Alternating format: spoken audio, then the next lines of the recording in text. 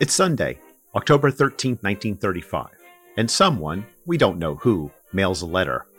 It's addressed Kremlin to Comrade Stalin. Now, there's nothing odd about people writing Stalin. They wrote him a lot.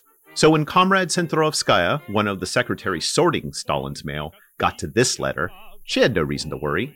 That is, until she opened it.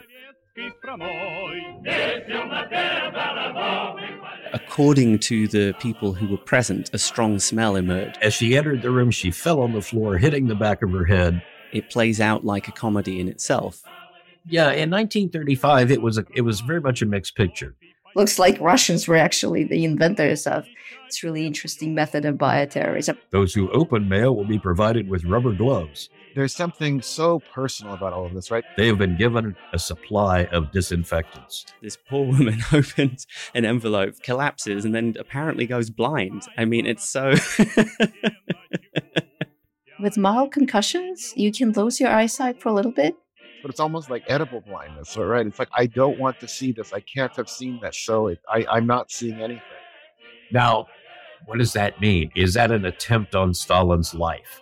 I don't think people who mailed it had access to any technologies that could do that. I would imagine it's an expression of really personal contempt. As if voicing it was like a magic spell. Like, we can't say Voldemort or something bad's going to happen right now. That I think just reminds us of the weird dailiness of life even under Stalin.